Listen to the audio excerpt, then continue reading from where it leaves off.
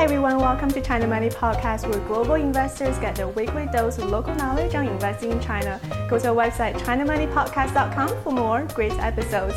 I'm your host, Nina Xiang. Our guest today is Chris Brook, CEO and President of CBRE China. He's talking to me in his Beijing office. Hi Chris, welcome. Thank you.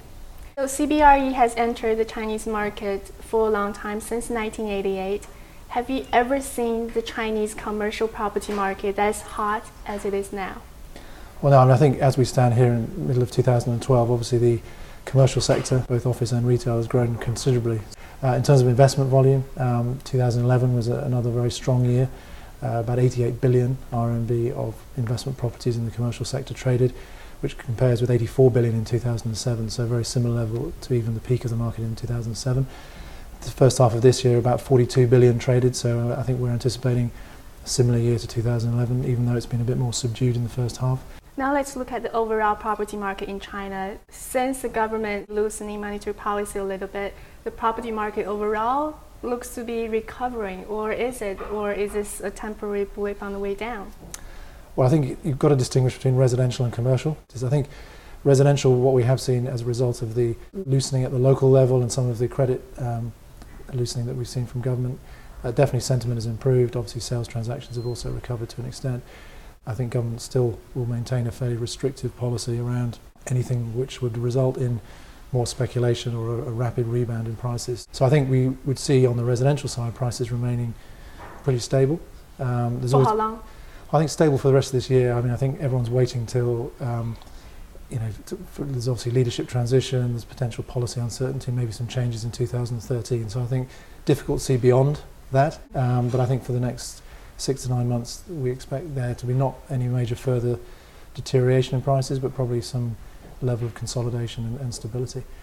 On the commercial side, still seeing rents increasing in cities such as Beijing, and we're also seeing tenant demand moving to the west, particularly to Chengdu, Chongqing, and to a certain extent to places like Wuhan. Where do you see the biggest risk right now in the Chinese property market? For example, retail properties. There has been a lot of building going on. People are worried some of them might not turn out to be attracting enough people to keep them afloat. Well, I think that's a genuine risk. I think clearly what we have in the second tier city, the provincial capitals and some of the secondary commercial centres particularly, is a mismatch in terms of the timing of supply and demand. So a lot of the cities are developing new CBD areas, new commercial districts, and a lot of that supply is coming on simultaneously. I think one of the broader risks, I guess, is on the demand side, really relates to what's happening globally and internationally.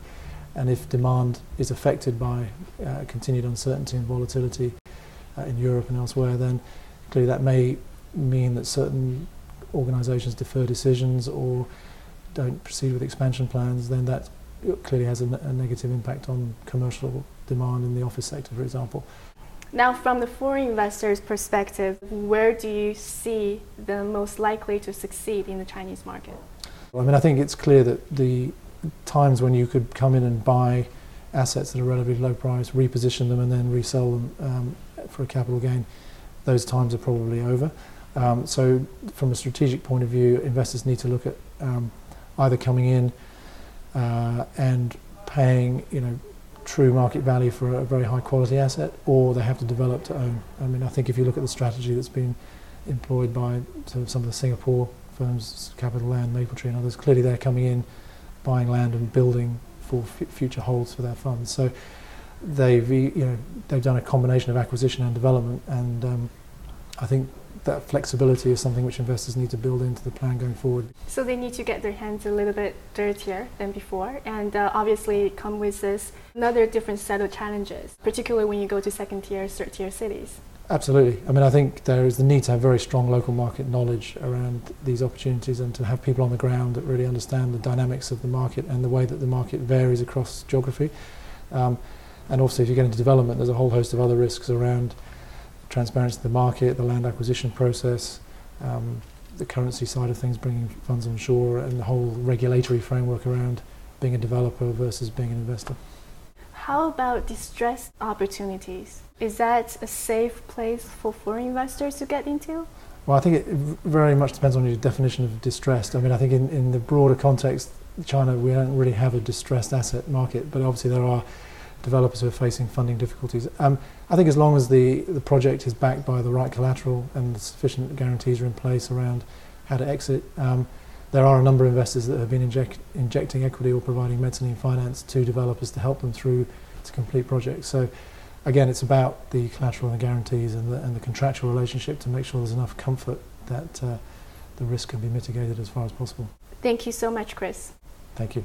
That's today's podcast. I hope you enjoyed it. If you have any questions or comments, go to our website, ChinaMoneyPodcast.com, or subscribe to the podcast on iTunes. Thank you so much. Until next time.